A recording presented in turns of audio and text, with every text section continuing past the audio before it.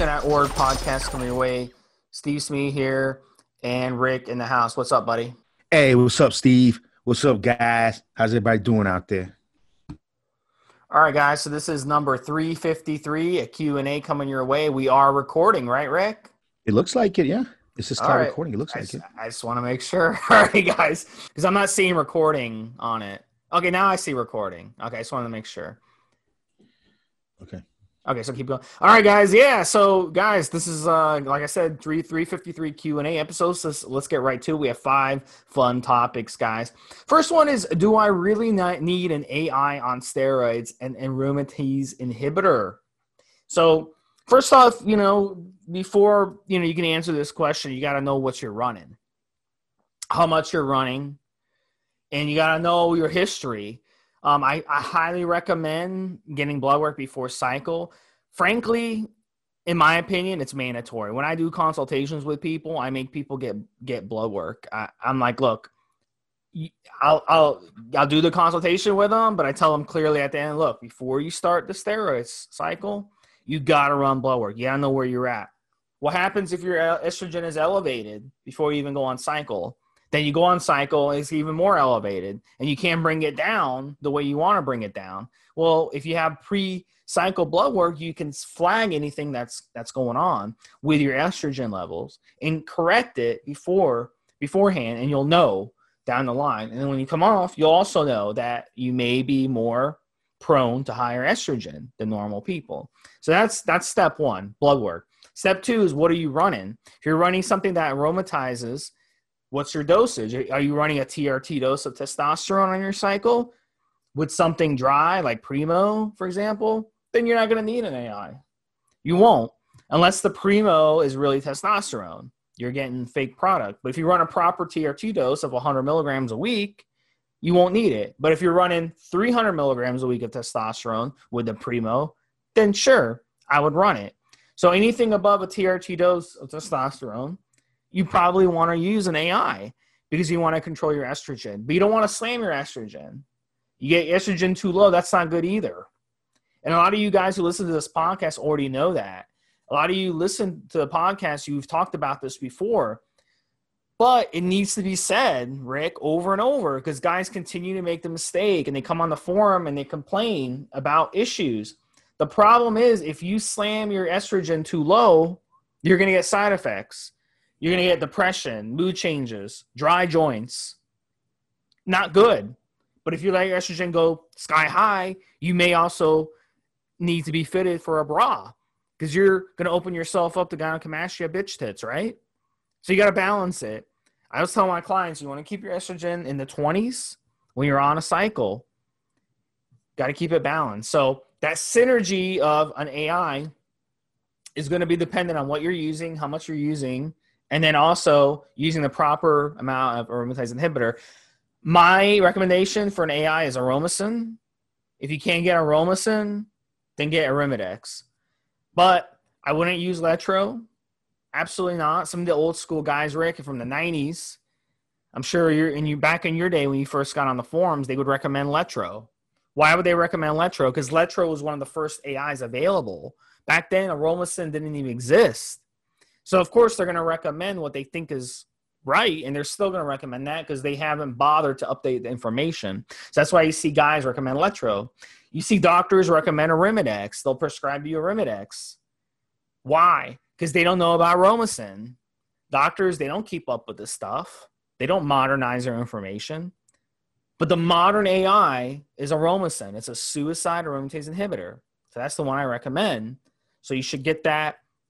That's the number one you should get, and you should balance your estrogen, not low and not too high. I hope that answers the question. Rick, what do you think about this topic? You have to go by feel, how you feel. You have to go by your blood tests. And you also need to understand that estrogen is necessary for anabolism. Estrogen is necessary in order for you to build muscle. Estrogen is necessary for other bodily processes. So you can't just crush it and think you're going to be okay. You can't just get rid of estrogen and think you're going to be fine somehow. It doesn't work that way. You want to make sure to look, if you're taking Dianabol, you'd want your estrogen to get a little bit high. So you get a little bit of that bloating, which helps you increase that strength, which helps you increase that mass, which really helps you get the Dianabol experience out of it. We've said this on the podcast before. So do I need to take an aromatase inhibitor during cycle? That depends. Depends how you're feeling, depends how you're reacting to it, and it depends what your goals are. If you are bulking, big bulking, strength gaining cycle, Dianabol, high levels of testosterone, maybe you want to let the estrogen ride out a little bit, and you want to maybe take some Nolvadex to just block it at the receptor sites in your nipples so you don't get gynecomastia. But let some of the bloating and some of the higher estrogen levels and water retention, let that go a little bit. Let that go in and benefit you a little bit, right? Look, the whole science behind creatine and how that helps you, how creatine works is it increases water retention inside of the muscle. So it's not a bad thing to have a little bit of water retention. It helps a lot, not just while you're lifting, but it helps with recovery. I feel like when I'm a little bit tiny bloated from something like Dianabol, a little bit of a extra water retention, I feel like the acid leaves my muscles quicker during the set, after a set. It's just a feeling I get of just how much faster my muscles stop burning and are ready for the next set. You want to ride the estrogen wave depending on what your goals are. Gaining weight, going up in weight, don't worry about it too much. Let it bloat you a little bit. Take something to block it at the receptor sites. If you're cutting down, you're trying to get ready for a show, a photo shoot, a family vacation, I don't know, whatever it is. And yeah, cutting cycle, caloric deficit, and keep estrogen manageable to a low degree. If you need blood work, make sure to get up with Steve, and Steve will take care of you and the blood work, and make sure that you have appropriate estrogen levels. So that's my whole thing on it. Is depends what your goals are, and you have to really play it by ear. But no, estrogen is not evil. Don't crush it. It can be utilized towards your goals. You just have to know what your goals truly are and adjust accordingly. All right, so our next topic is injectable orals. We've never talked about this on the podcast ever. So this is a good one to talk about. We're seeing a lot of sources, underground labs, that have popped up over the past, I'd say, 6 years. They just popped up out of nowhere. Guys making their own steroids out of their toilet, out of their bathtub, call it bathtub gear. They'll basically import a bunch of raws from China or India or whatever, and then make their own gear at home. And then, hey, I'm in business. And then they'll start selling it to people, selling it to people at gyms, selling it to people online, etc. That's kind of gone away, though, recently, because they're finding out, like, these underground labs aren't really good with their quality of gear, so they don't really stay in business long. But, a lot of them are coming up with injectable orals. I've noticed injectable D-Bol. Some guy on the forum was asking about injectable Superdrol, which I've never heard of. There's injectable Anavar. There's injectable Winstrol, which has been around a long time, obviously. And that's one that is more in the mainstay of you see legitimate sources actually selling injectable Winstrol. So what's the difference between an injectable oral and an oral, just a plain oral steroid that's, the same form? So at the end of the day, it depends on the quality of the source. I'd have no issues using injectable D-Bol or the oral D-Bol as long as the quality is the same. So, but obviously guys would rather take the oral version, of course. You don't want to have to inject every day, do you? Isn't it easier just to pop a pill every day?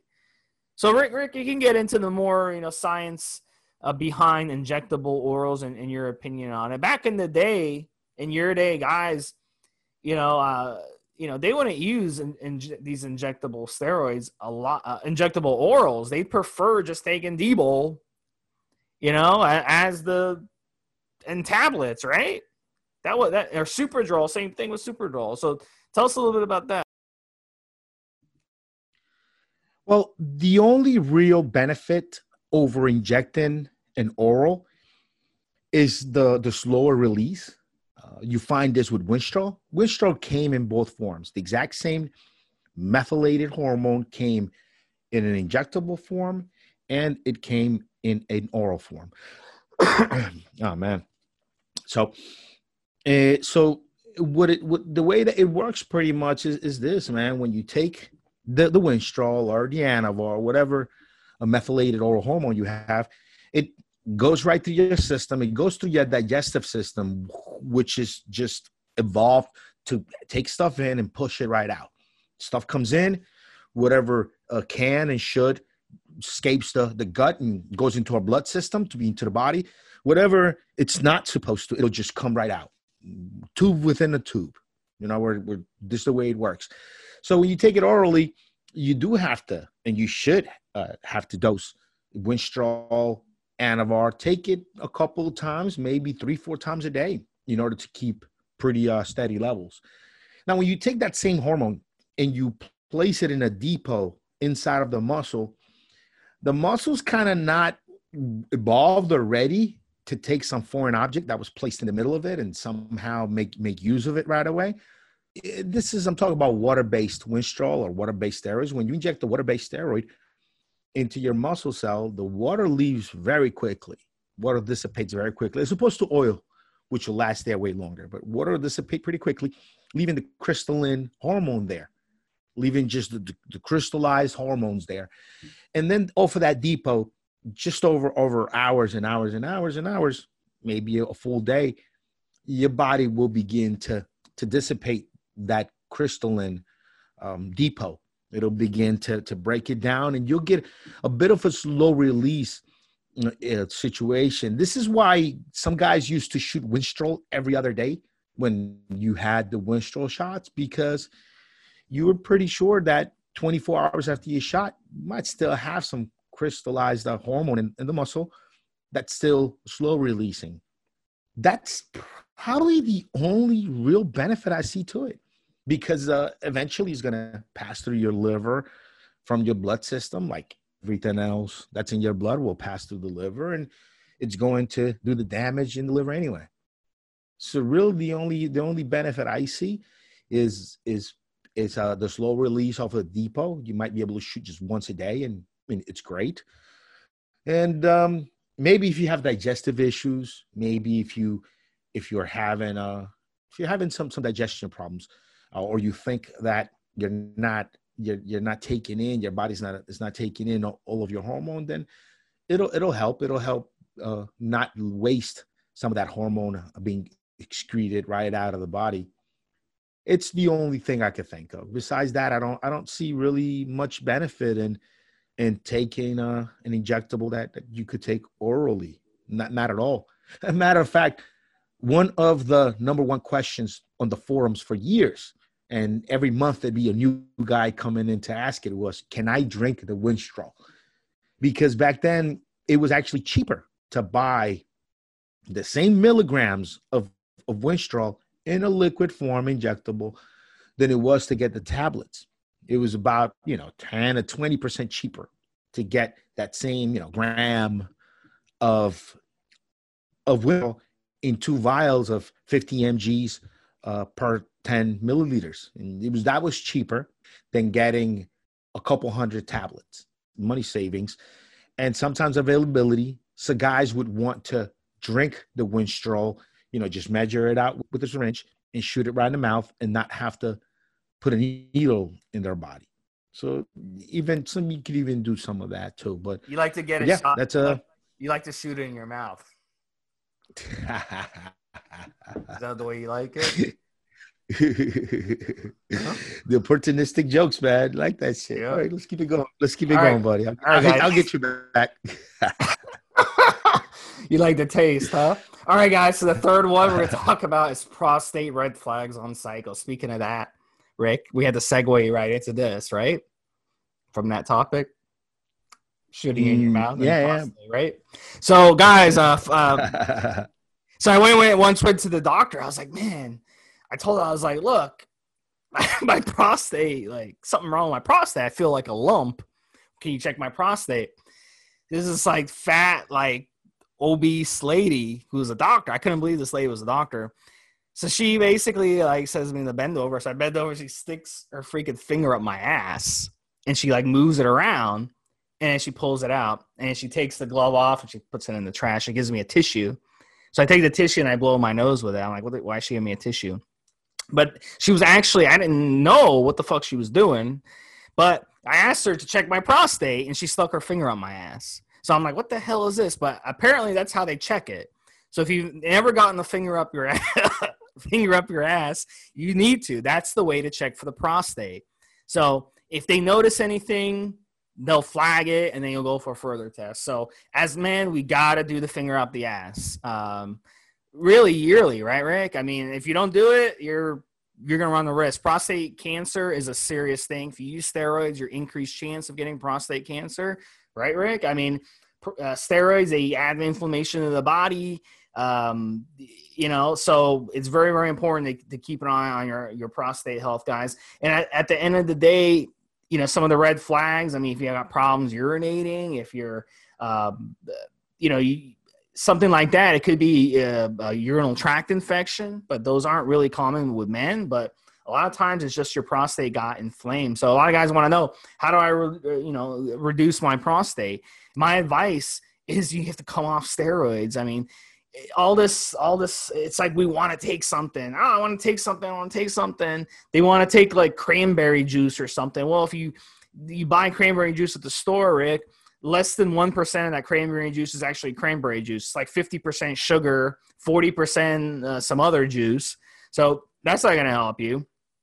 You know, so certain supplements can help with the prostate, yes. But at the end of the day, I mean, you got to do what you don't want to do, which is come off steroids for a foreseeable amount of time. And then that gives your prostate a chance to deflate back down. And that's what you got to do. Because, gosh, I mean, there's a really good chance of men. I think I read something, Rick, 50% of men before the age of 55 will get prostate cancer. So that's pretty scary. And we've got already millions of cells in our prostate just waiting for a reason to blow up. So it's something we really have to watch. And you can get prostate cancer even in your 20s. So it's not something you want to, joke around with.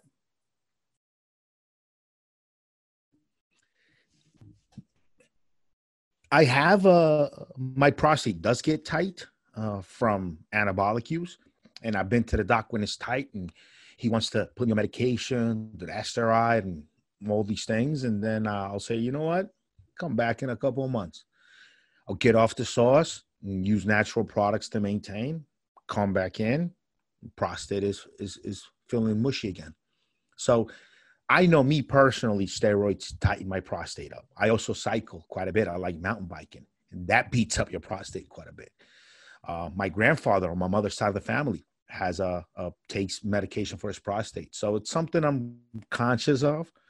It's one of my fears from having been doing steroids since I was very, very young, since I was in my 20s. And yeah, it's a concern. I'm going to go in for some more prostate exam probably here in the next couple of months. Let you guys know how it goes. But yeah, I've had both experiences, man. When I'm on the sauce, it'll tighten up my prostate. It changes the way you urinate, changes the way you feel when you sit. When I sit on my bicycle, it creates a deep kind of sensation, very tender sensation. And yeah, if you go in there to the doctor and get checked while you're on steroids, chances are it's going to be tight. Chances are your prostate is going to be pretty tight. So you'd have to come in off of the steroids, off of the juice, and see how you're feeling. I came across a video from Medellin, Colombia, where they were bicycling through like a obstacle course through the town. It was insane. Yeah, downhill. They were like literally like 1 foot away from going off the cliff, and like he was going downstairs, and there was like people standing along the trail. It was incredible. You made me think of that. But yeah, I can't believe like people do that. That's so crazy. Like literally 1 foot away, one wrong turn or something, you go over the cliff. Yeah, yeah. A bicycle is like a prosthetic. It enhances your strength. It enhances human ability. And yeah, I mean, some hill that you wouldn't even be able to walk down those hills without breaking your ankles. If you got the appropriate bike, you can go that right down those hills, no problem, no problem at all. There's a Steve Jobs interview that I saw, and he talked about an article he read where they actually graded, they ranked animals by how much they're able to move, and efficiently move. And at the top were like condors and stuff that can like hover using the heat waves that come off the Andes mountains. They just able to hover for hours and hours without even flapping their wings. They just glide over some of these currents. And at the very bottom were kind of humans, we're really not that efficient when it comes to far as movement. And then he says that in the article, somebody added in a human on a bicycle. And a human on a bicycle is actually more efficient at moving around than any other animal in the world. So yeah, on a bike, you can go up, downhill. It just multiplies your strength. You can travel miles and miles and miles on the same amount of calories that it would take you to just jog a mile. The bicycle will take you, and if you're going downhill like Steve's describing, oh man, it's nothing more fun than going downhill on a mountain bike, man. It's dangerous too, but it's just an incredibly fun, very fulfilling feeling to go downhill on a bike. It's incredible. It's the cleanest, best pleasure. But he was going down stairs and like doing ramps and stuff. I don't know, it was insane. It looks, when you see the videos, especially with those fisheye lenses, it looks a lot less manageable than it is. But once you're going downhill, believe it or not, you start to see everything in like slow motion. Oh man, the human brain is incredible. You see everything in slow motion, and you're able to, make adjustments and calculations for the road that's in front of you, and make adjustments and calculations for the road 10 and 20 feet ahead, 30 feet ahead. You do all this math in your head real fast, and you adjust your balance. And it's actually, once you do it, it's actually quite easy. It's actually not that hard. It's kind of the same principle as riding a horse, riding a jet ski. You don't really sit on your seat. You're standing. You're on your feet, basically, using your knees and your hips and your ankles as your shock absorbers. So you're not really sitting on the bike. Just like when you're doing jet skiing, you want to not really sit on the jet ski. If it's wavy, you want to bounce off. The same thing with a horse. You don't really want to sit on the saddle. You want to stand. You want to stand on your things that hold your feet. I don't know what they're called in English, but you want to stand and kind of, that's how you gallop. So it's the same thing with mountain biking. You just stay on your pedals and bounce off your pedals. Don't put your butt on the seat. And even though you've seen those videos, it looks undoable. It looks like these guys have extreme skill. Nah, man, once you get on a bike, you start going downhill so easy, bro. It's nothing. Dude. It's pretty easy. All right, guys. So next one is Clen. Speaking of that, Clen obsolete. What are guys and gals using now for fat loss?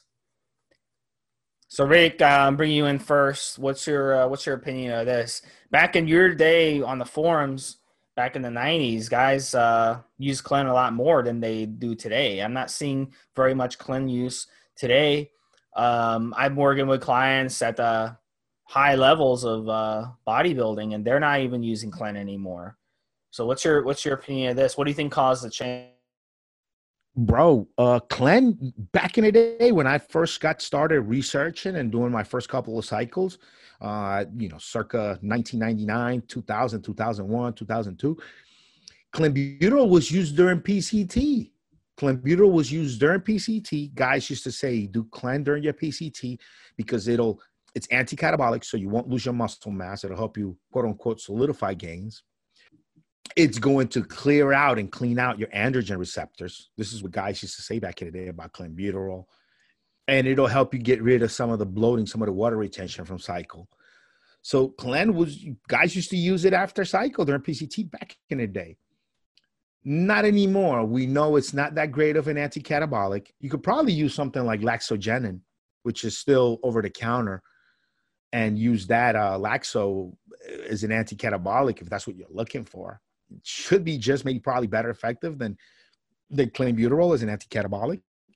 And as far as the stimulant and fat loss side effects of it, look, guys, there's already been about 3 different compounds that were available over the counter supplement industry, and they got banned, either hard banned or soft banned by the FDA, that were already better than Clen. You know, there's 3 out there that already came and went, that were better than Clen, reached their peak, were used more than Clen, and then the FDA banned them, either right out banned, so you can't do this, you can't sell this anymore, or they soft ban it. Soft ban is where they just sent letters to everybody that's selling it saying we're not saying this is illegal, but we're saying you probably should not be selling it because it doesn't adhere to these rules, or because it's got this issue. You probably shouldn't be selling it. And then most brands just stop selling it. And then, you know, there's been a couple of out there. So no, clenbuterol is passe, man. Clenbuterol is out of style. I don't see any really good, legitimate reason to use it. If you're using clenbuterol, it's because you've got a coach and you're competing, and he tells you this is the way we do it. This is what we need to do to get you looking ripped and shredded. And here's a regimen, and here's what other compounds and supplements you need to take with it. And then maybe you might have a use for it. But if you're just kind of doing it on your own for fat loss, like you're a girl, guy, just ordering some client, trying to just do it on your own, there's better options, man. Don't do any of that. Look, if you want good fat loss and good progress losing fat without the stimulant, buy my Entuslin product. And N as in Nancy, the number 2, Slin, SLIN.com. Go there. Go to Entuslin.com. That's my product. Non-stimulant. It'll help get rid of fat, and it will help build a little bit of mass too. If you're training, lifting weights, and you take it before each meal, the way I described, and it works through the insulin sensitivity pathway. It's not like a clenbuterol, one of these other stimulants that's just hitting your nerves, hitting your central nervous system, shutting down your appetite because it's hitting your central nervous system so hard and just kind of make you wired up, which when it comes to stuff like Clen or some of these other even over-the-counter stimulants, the main reason people find good results with them losing weight is because, one, it curbs their hunger while the effects are happening, and it gives them some additional energy boost, even if when they're on a caloric deficit. So this is why a lot of people use central nervous system stimulants as part of their fat loss regimen. But if you just kill the hunger through time-restricted feeding, fasting, you stop being fucking hungry all day. 2, you instead worked on insulin sensitivity and making sure that your thyroid is making proper amounts of the T hormones you need, and you focus on thyroid, maximizing thyroid output, and you focus on insulin sensitivity pathways, you'll get incredible fat burning results without taking any stimulants. And yeah, you don't have that crutch when you take like my Entuslin or my T3 PCT to optimize the thyroid and to make sure to have proper insulin sensitivity. When you take those two, you're going to have to deal with hunger on your own. You're going to have to deal with the energy drop from being in a caloric deficit on your own. You won't have a stimulant wiring you up, but you're still doing it safer. And it's more effective, in my opinion, guys. It's way more effective to diet with T3 PCT and Entuslin than without.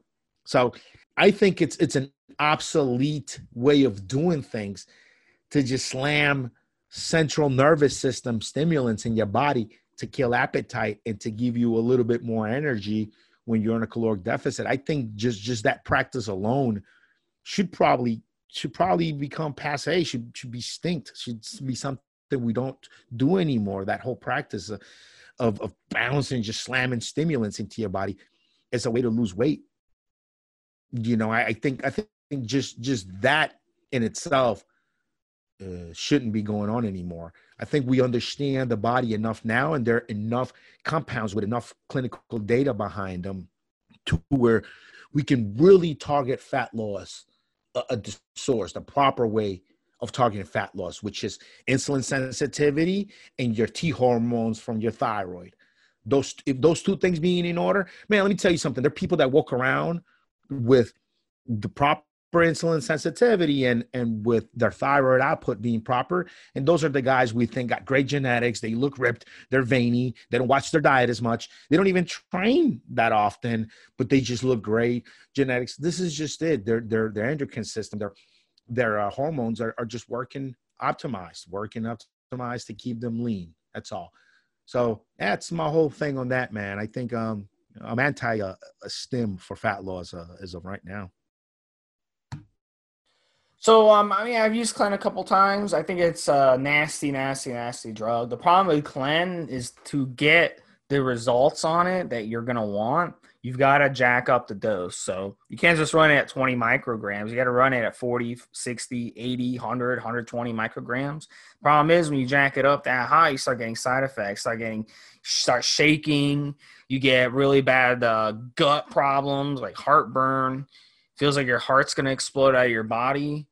A lot of people complain about insomnia. So really, really, really stupid. If you think it's an anti-catabolic drug, I don't see how it can be anti-catabolic when you can't even sleep on it. So that doesn't make any sense. But listen, it was some celebrities really popularized it. I think Britney Spears used it back in the day. A lot of celebrities talked about it. Most guys are going to run it, most girls and guys, and they're going to be like, this stuff is horrible. It's not worth it.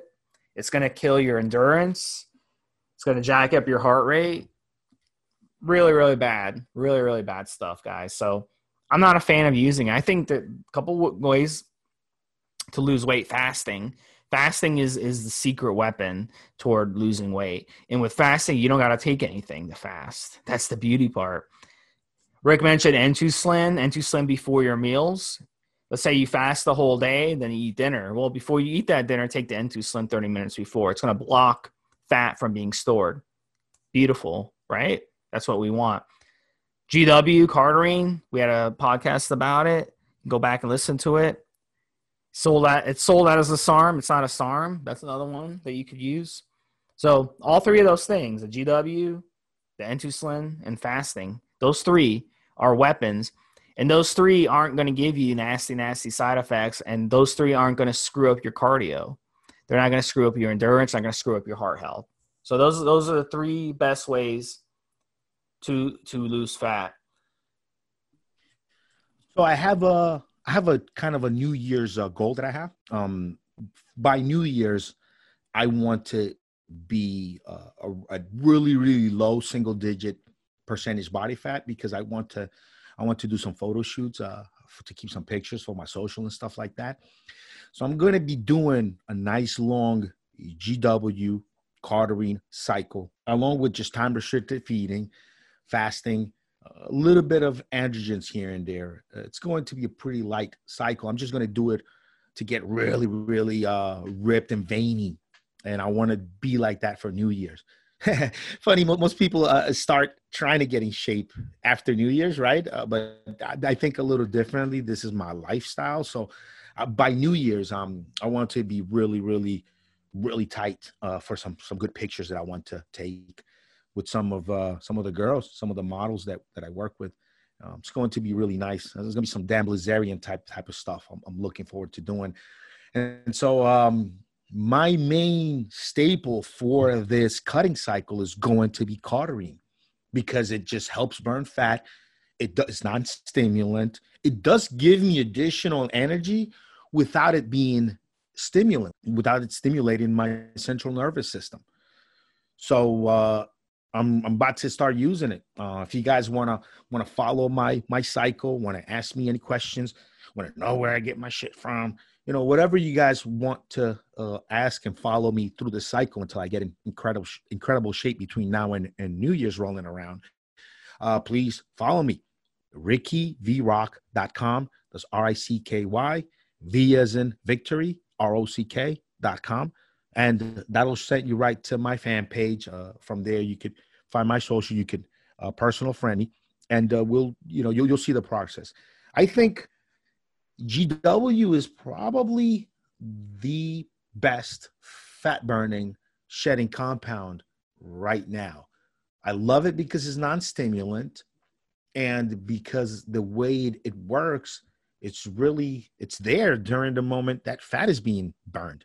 It works incredibly. So if you're looking for fat loss and you want to go into and you want to try something that's not stimulant, I'm going to be doing GW. Come check it out. See how my cycle goes. But that's in my opinion right now is the best one. And we have a whole episode on GW in our podcast. Make sure you guys track back and go listen to it and get some good information for it. But yeah, please follow me and reach out. Let's have a talk. I get guys messaging me on Facebook with their questions every day. If you want a quick, short 10-minute, 15-minute phone consult to talk to me about what you're going through, what your stuff is like, I'll arrange that with you, no charge. I like talking to you guys. I like getting feedback from everybody that listens to this podcast. So make sure to reach out. I'm available for all you guys. That's really sweet. I'm going to give you a call tonight around midnight, 1 a.m. for 15 minutes. You got to stop doing that, Steve. You keep waking me up at night, man. I'm trying to get some rest, and you're like, oh, no, I'm helping you sleep. You've been under a lot of stress lately, so I've been your therapist. I've been like, let's not talk about all the stress I've been through lately, man. Shit's just when it rains, it pours a little bit, don't it? But good. All right, guys. So our last topic, I'm gonna bring Rick in us quick because he has a family. Food shopping tips. I'm gonna tell you something. Food is one of the most expensive in your expenses in the budget when you're a bodybuilder, a weightlifter, a powerlifter, fitness, etc. I mean, we eat a lot of food. We eat a lot of healthy food. We eat a lot of good food, good quality food. So food shopping tips. I'm gonna give you one really quick. I'm gonna bring a Rick. You guys got to invest. Got to go invest in some good quality, cold pressed, unrefined, organic coconut oil. You can buy a whole tub of it at like a Whole Foods or buy it online from Amazon or something. $15, $12. Usually there's sales. Don't go wasting your money on cheap coconut oil, guys. Refined coconut oil, stripped coconut oil. You can't buy that stuff from like a regular supermarket or the drugstore. You're wasting your time. We had a thread on the forum recently, and a bunch of guys on the forum chimed in. They're like, it doesn't matter what coconut oil you get. It's all the same. No, it's not the same. You get good quality coconut oil. It's got the nutrition in there. It's got the good fats. It's got the MCTs. Okay? That's what you need. That's the whole point. And that's going to be what you use to cook with going forward. You can use it for anything. You can use it. You could throw it on your steak and then throw it on the barbecue. And then when you flip it over, the oil will get trapped in. You use it as a marinade for your chicken, for your turkey. You can use it in your salad. You can use it to cook your eggs. You use it for anything. So that's going to be what you need. And a tub of that stuff is going to last you like a couple months. So invest $12, $13 in that.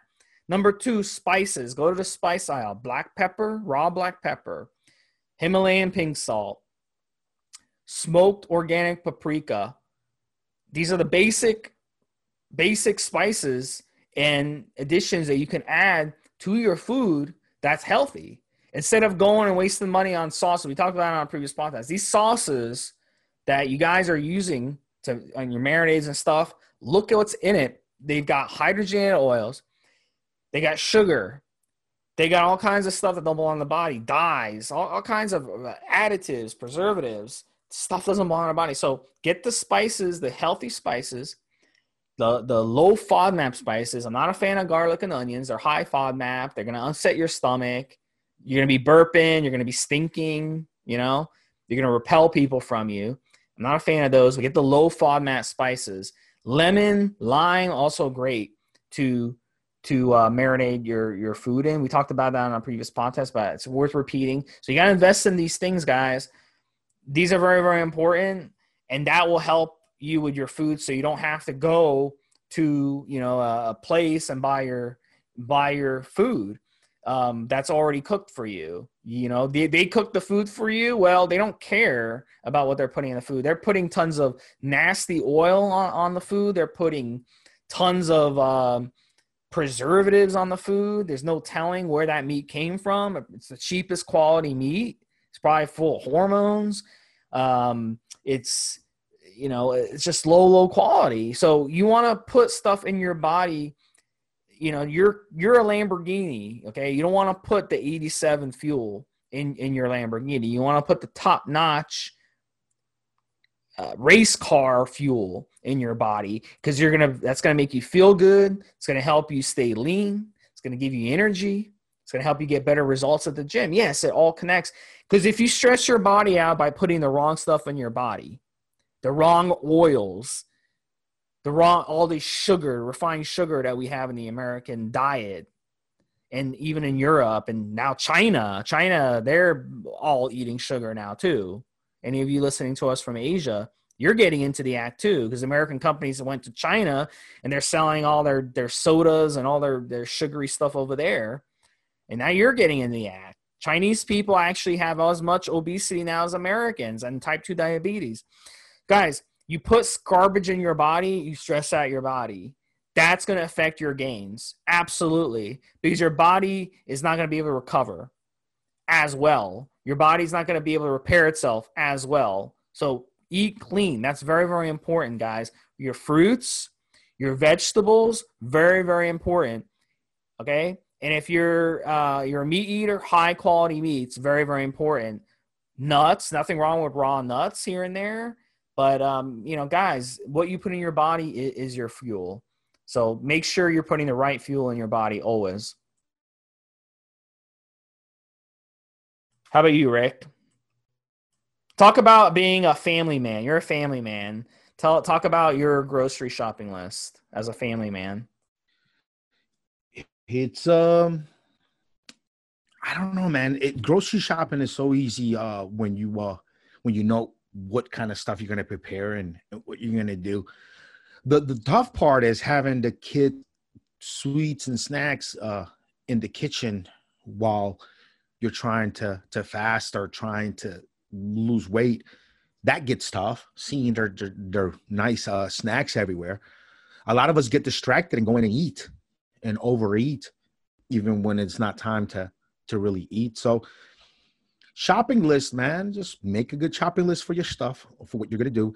And I think the real magic when you live with people who are not on your grind, but you are on that hard grind, is just finding nice creative ways of making sure that when you cook a big meal, you can set aside a healthy portion for yourself and give everybody else the works.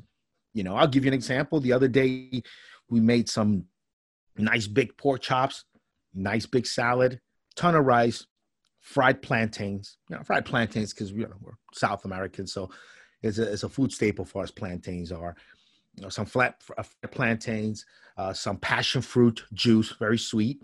And, I put this together for everybody. Now, when it came time to serving the meal, I just had the pork chops on a bed of that salad. My salad didn't have any dressing, and had a big cup of ice water. That was great. Actually, I remember I had about half a cup of kombucha and a cup of water, and just put my pork chops on a bed of salad, and I was done. And then I served everybody else, my kids, mom, sister, served them all the fried plantains, the rice, the all the good stuff, the passion fruit juice, all the good stuff.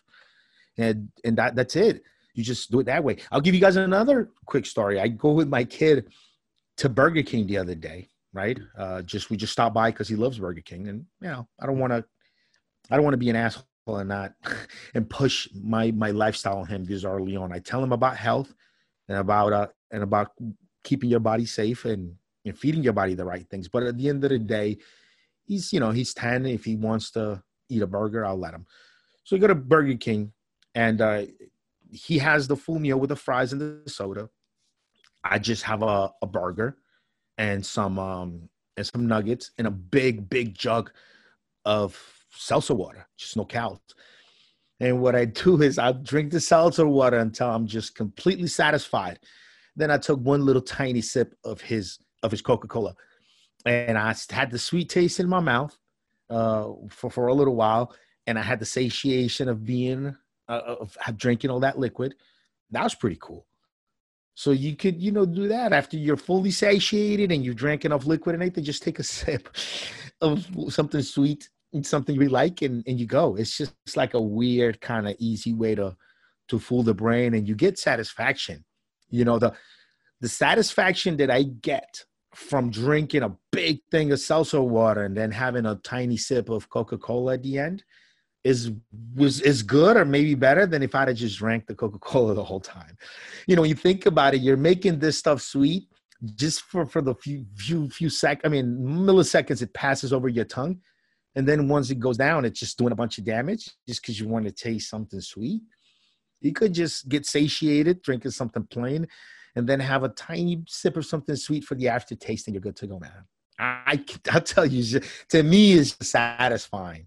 But then again, I'm not like messed up addicted to sugars. If you're like fucked up addicted to sugars, then yeah, you're gonna feel empty when you have it that way, because your body's not getting all those sugars you're so addicted to.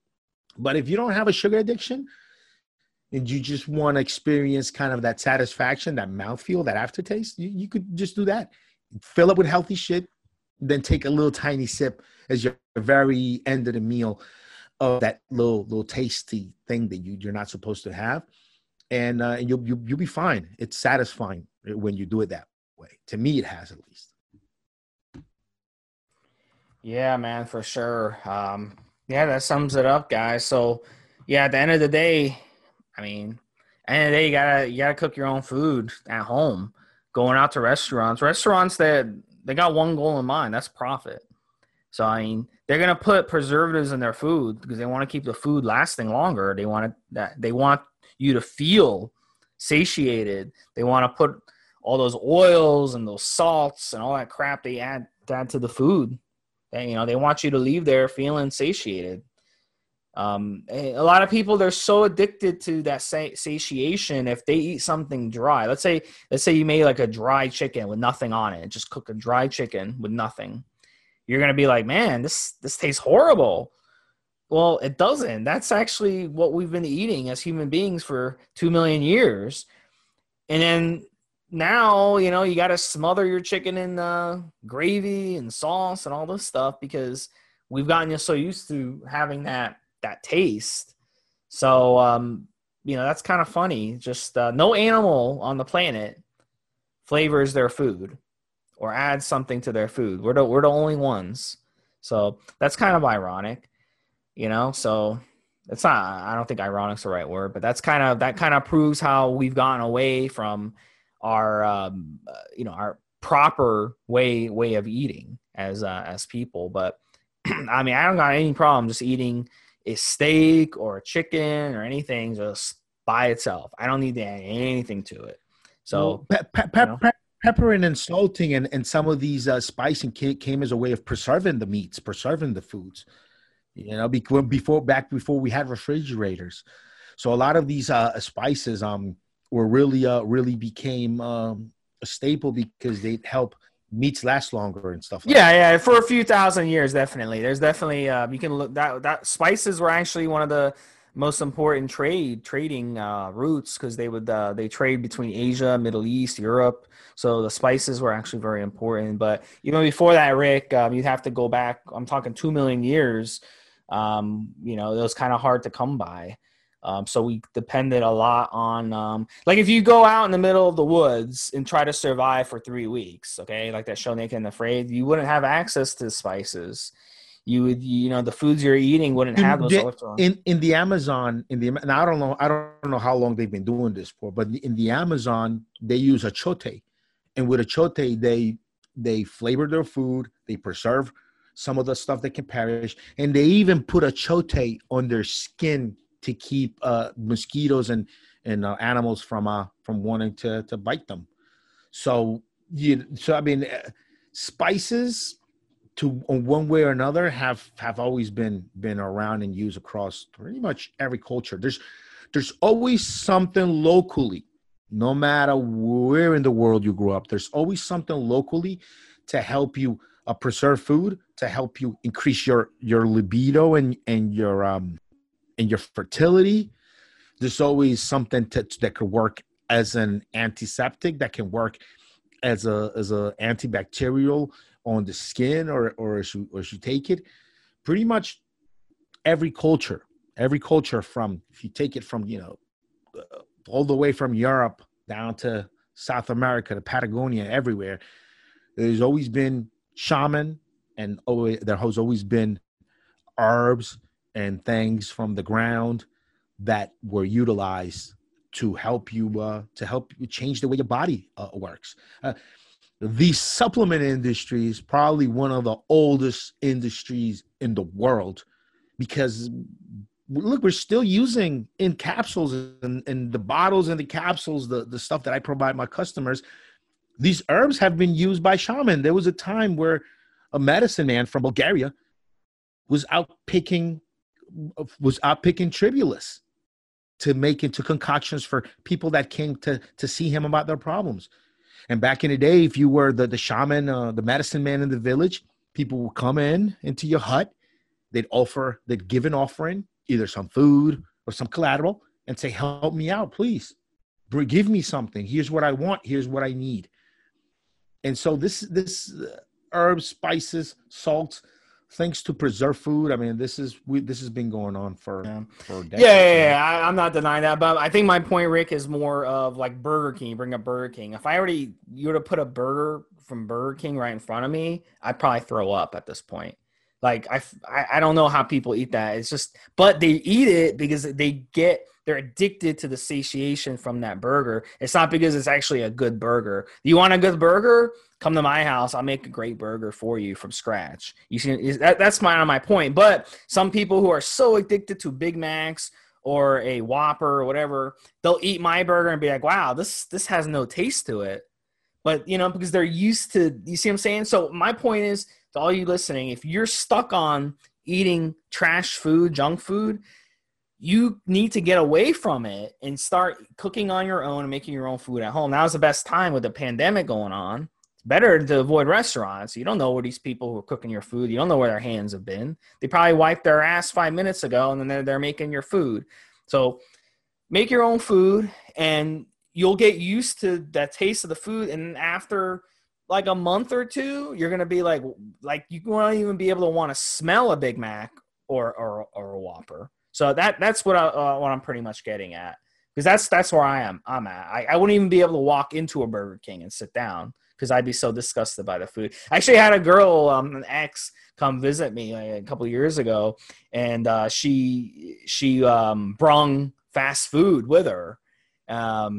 And I was just like, wow, I couldn't even like stand the smell. I was like, I'm sorry, you gotta put it like in the garage or something. Like I can't even smell that shit. So that's where you want to get. If you want to get to where I'm at, you'll be able to like just reject the junk food. That's where you want to get. That's the goal. I'm on the opposite end. I still think all this shit's delicious. I still think chocolate, sweets, junk food. I still think it's all delicious, man. Unfortunately, but I know it's not delicious in a good way. I know all the types of games that they play with the chemistry to make this food incredibly addictive. But I mean, I'll have Taco Bell once in a blue moon. Always sends me to the bathroom. I'll have a Burger King, a number 2 with bacon, once in a blue moon. I still like all these things. I just fucking don't. Like, I just don't indulge in it. I still like the way some of these things taste. I don't like the way I feel afterwards. I will admit, Steve, when I have some of this really bad food, because I'm so used to eating good foods that I prepare myself, the heaviness, like I couldn't have that making food too late in the afternoon. That have to be like the first thing I eat at 4 p.m. If I eat it like around 8 or 9, I know I'm going to have a really uncomfortable night of sleep. I'm going to be shifting around in the bed because it's just not going to digest as good. It's stressing your body out. That's what it does. Even if you're addicted to it, it's still stressing your body out. And if you don't notice that it's stressing your body out, it's still doing it. So just putting that extra stress on your body is going to affect your repair, affect your recovery. So really, you're just saying, oh, I go to sleep. During the night, now you're stressing your body. You're not allowing your body to recover and repair. So it is hurting. You're just not as comfortable in the bed. Yeah, you're just not as comfortable in the bed when you're having – whenever you wake up, and everybody's had this, you wake up in one of these episodes where, like, it doesn't matter how you shift on the bed. You're uncomfortable. You get on your back, you get on your side, and you're just always uncomfortable. You're having a digestive issue. If you were awake, walking around, you'd have a stomach ache right now. But you're laying down, so all you feel is you wake up and you just can't get comfortable in the bed properly in any position you get on. And we've all had this episodes. That's just your body going through some fucked up digestion at nighttime. That's what happens. I just don't do it because shit, looking at myself in the mirror every day and being happy with the way that I look. I mean, you always have goals, you know, you always want more of something, but at least I'm not ashamed like I am when I'm overweight, when I look like shit. So that alone is just the motivation to just don't give a fuck about eating. I don't care about a little bit of mouthfeel. That just, it goes away very quickly. But the fat, the lifestyle, carrying all this weight around, smelling like this, being sweaty like that, that's an everyday thing. That's not as momentary as passing as this one meal. And so I just don't do it, even though I could very well indulge in all these things and be satiated and short-term happy over it. I'm on the other spectrum, Steve, where I can still eat all this stuff, where I still once in a while will crave some of these things. It just doesn't take over me. It never makes me throw my fitness goals and my goals out the window because I just can't stay away from EQDs. It's like, fuck that. I'll stay away from junk food. Don't care. Do it all day long. No problem. But look, when I smell the burger, when I bite the burger, when I chew the burger, I enjoy the fuck out of it because I do. So just that my life would be easier if I got to where you're at, Steve, which is basic. But see, you don't like caffeine either. It's just kind of you are. You're not into caffeine. Dude, I had caffeine. Dude, listen to this. I had caffeine like a week ago.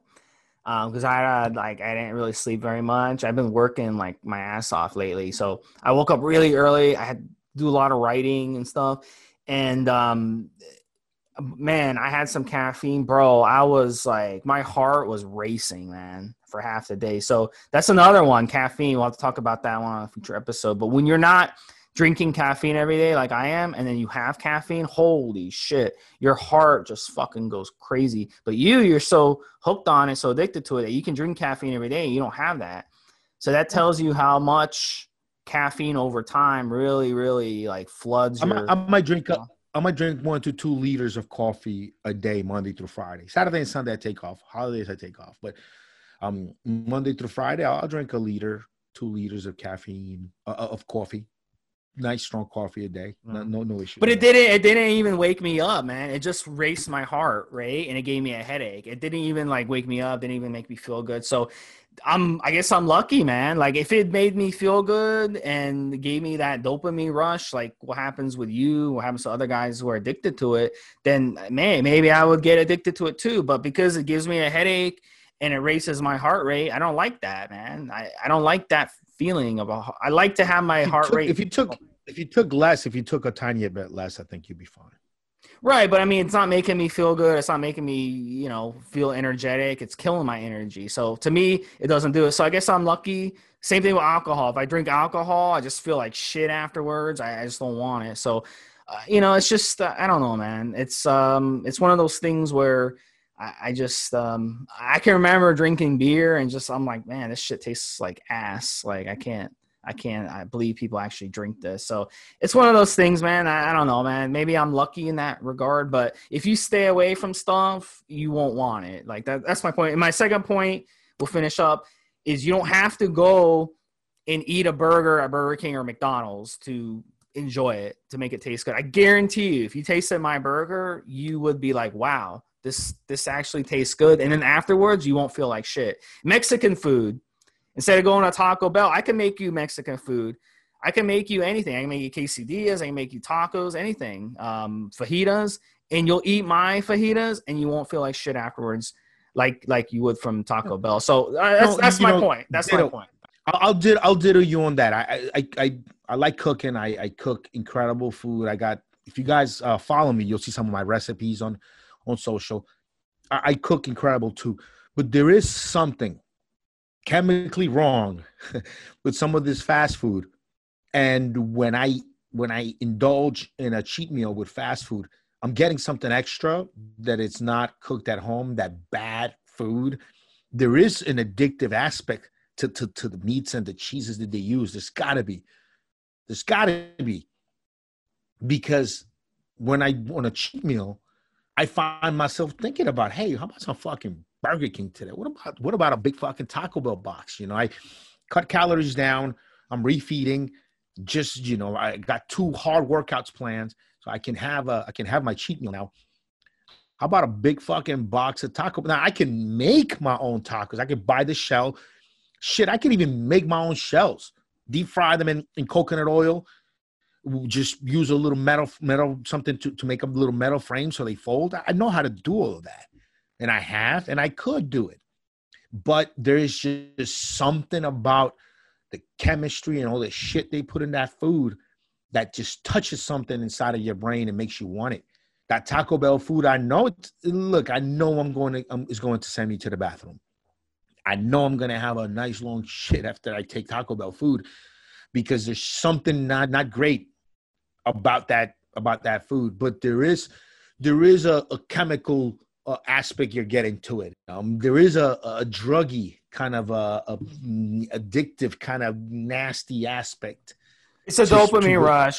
Some of the flavoring, some of the smoky flavoring, they put so much weird fucking flavoring things in there to make it taste that way, to make it appeal that way, to preserve it. That there is an addiction. In fact, Chinese food too. There is an addictive factor to some of these things, because again, I find myself once in a blue moon thinking, next cheat meal, I need to have me some fucking Burger King.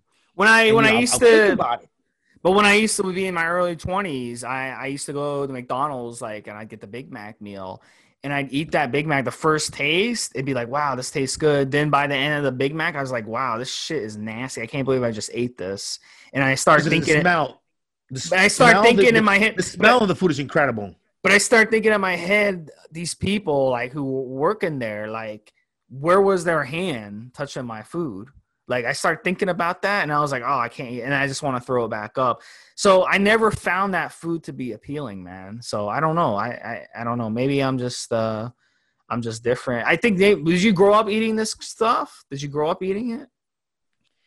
Well, growing up, I used to work a ton, work a couple of jobs, so I didn't really have time to prep my own food. It really wasn't. That might be why, yeah, because I didn't grow up eating much fast food. I didn't grow up. I used to be one of these kids, man. I had day job, night job. During the summer, when I wasn't summer, I had wrestling, school, work. So just popping into a drive-through and getting something that's calorie dense, so I can get to my day, was easy. And when you're younger, as long as you're training, working out, you look ripped, even if you eat trash. So it was when I was young, during the time where I didn't know how to cook as well as I do now. I didn't have time to cook. I'd be just getting out of one place, going into another, eating in my car.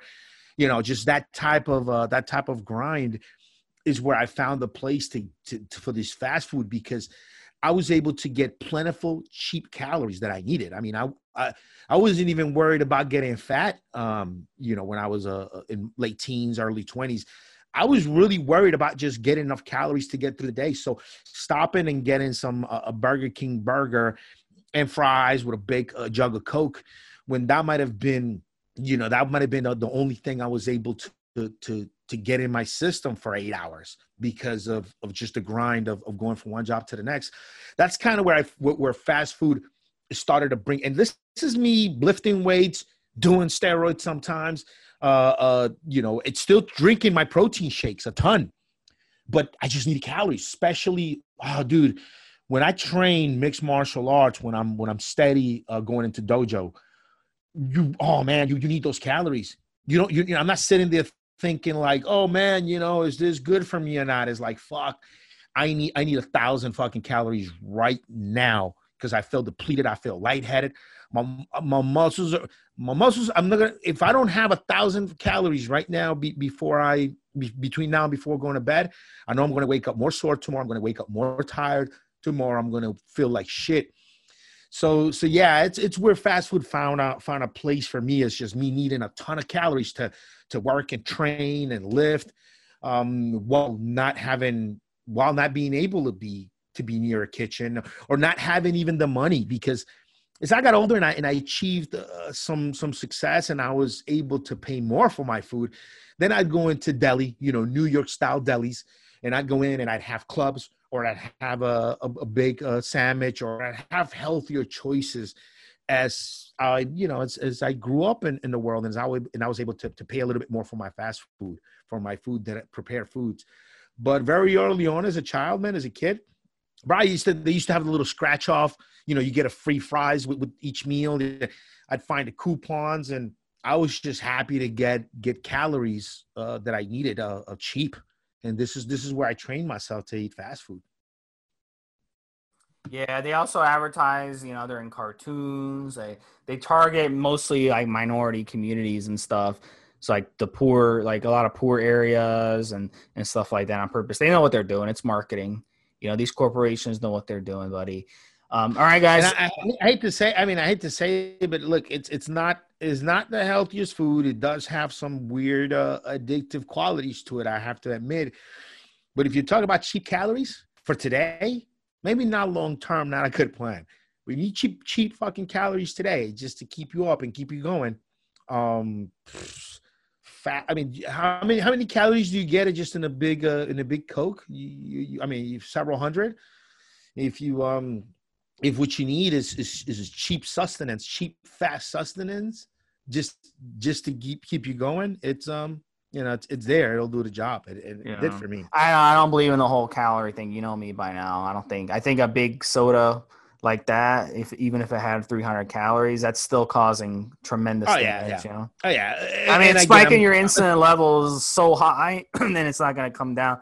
So it does way more damage. I'm talking in the context of working two jobs, training, like hard training, mixed martial arts, wrestling. In the context of that, and you're not very looking in the mirror for aesthetics. You're thinking about performing somewhat and staying up. It found a place. And obviously, look, nowadays, I still work long hours, but now I have access to a kitchen most of the time. I still, when I do indulge in food outside, I'll go to the New York style deli. I'll go to the good places and get the good, high quality foods that I want. I'll get the avocado wraps with the fresh, with the wild caught salmon. Like I'll do I'm an older guy. I have the funds now to feed myself better. So yeah, it changes. What I used to do and maybe this will help some of the teenagers listening. What I used to do too, especially in high school, was I'd boil eggs. It'd take about 10 minutes to boil eggs in the morning. I boil 2 eggs, pack them in my book bag, and take them to school with me. And then some point, during first, second period, I crack open the egg and eat it. A lot of people in class hate the smell. They'd always look around. They think I'm like farting or something. But look, that's what I would do, man. I'd eat a couple eggs. I'd take that versus, eating garbage. So, but yeah, it's tough, man. It's tough. So. All right, guys. Yes, this was 353 Q&A. We'll have another Q&A next week. Keep the questions coming. For Steve, Smee, and Rick, Evolutionary Radio. Enjoy it. Have a good one. Have a Whopper on me, Rick. Have a good one, Steve. Have a good one, guys.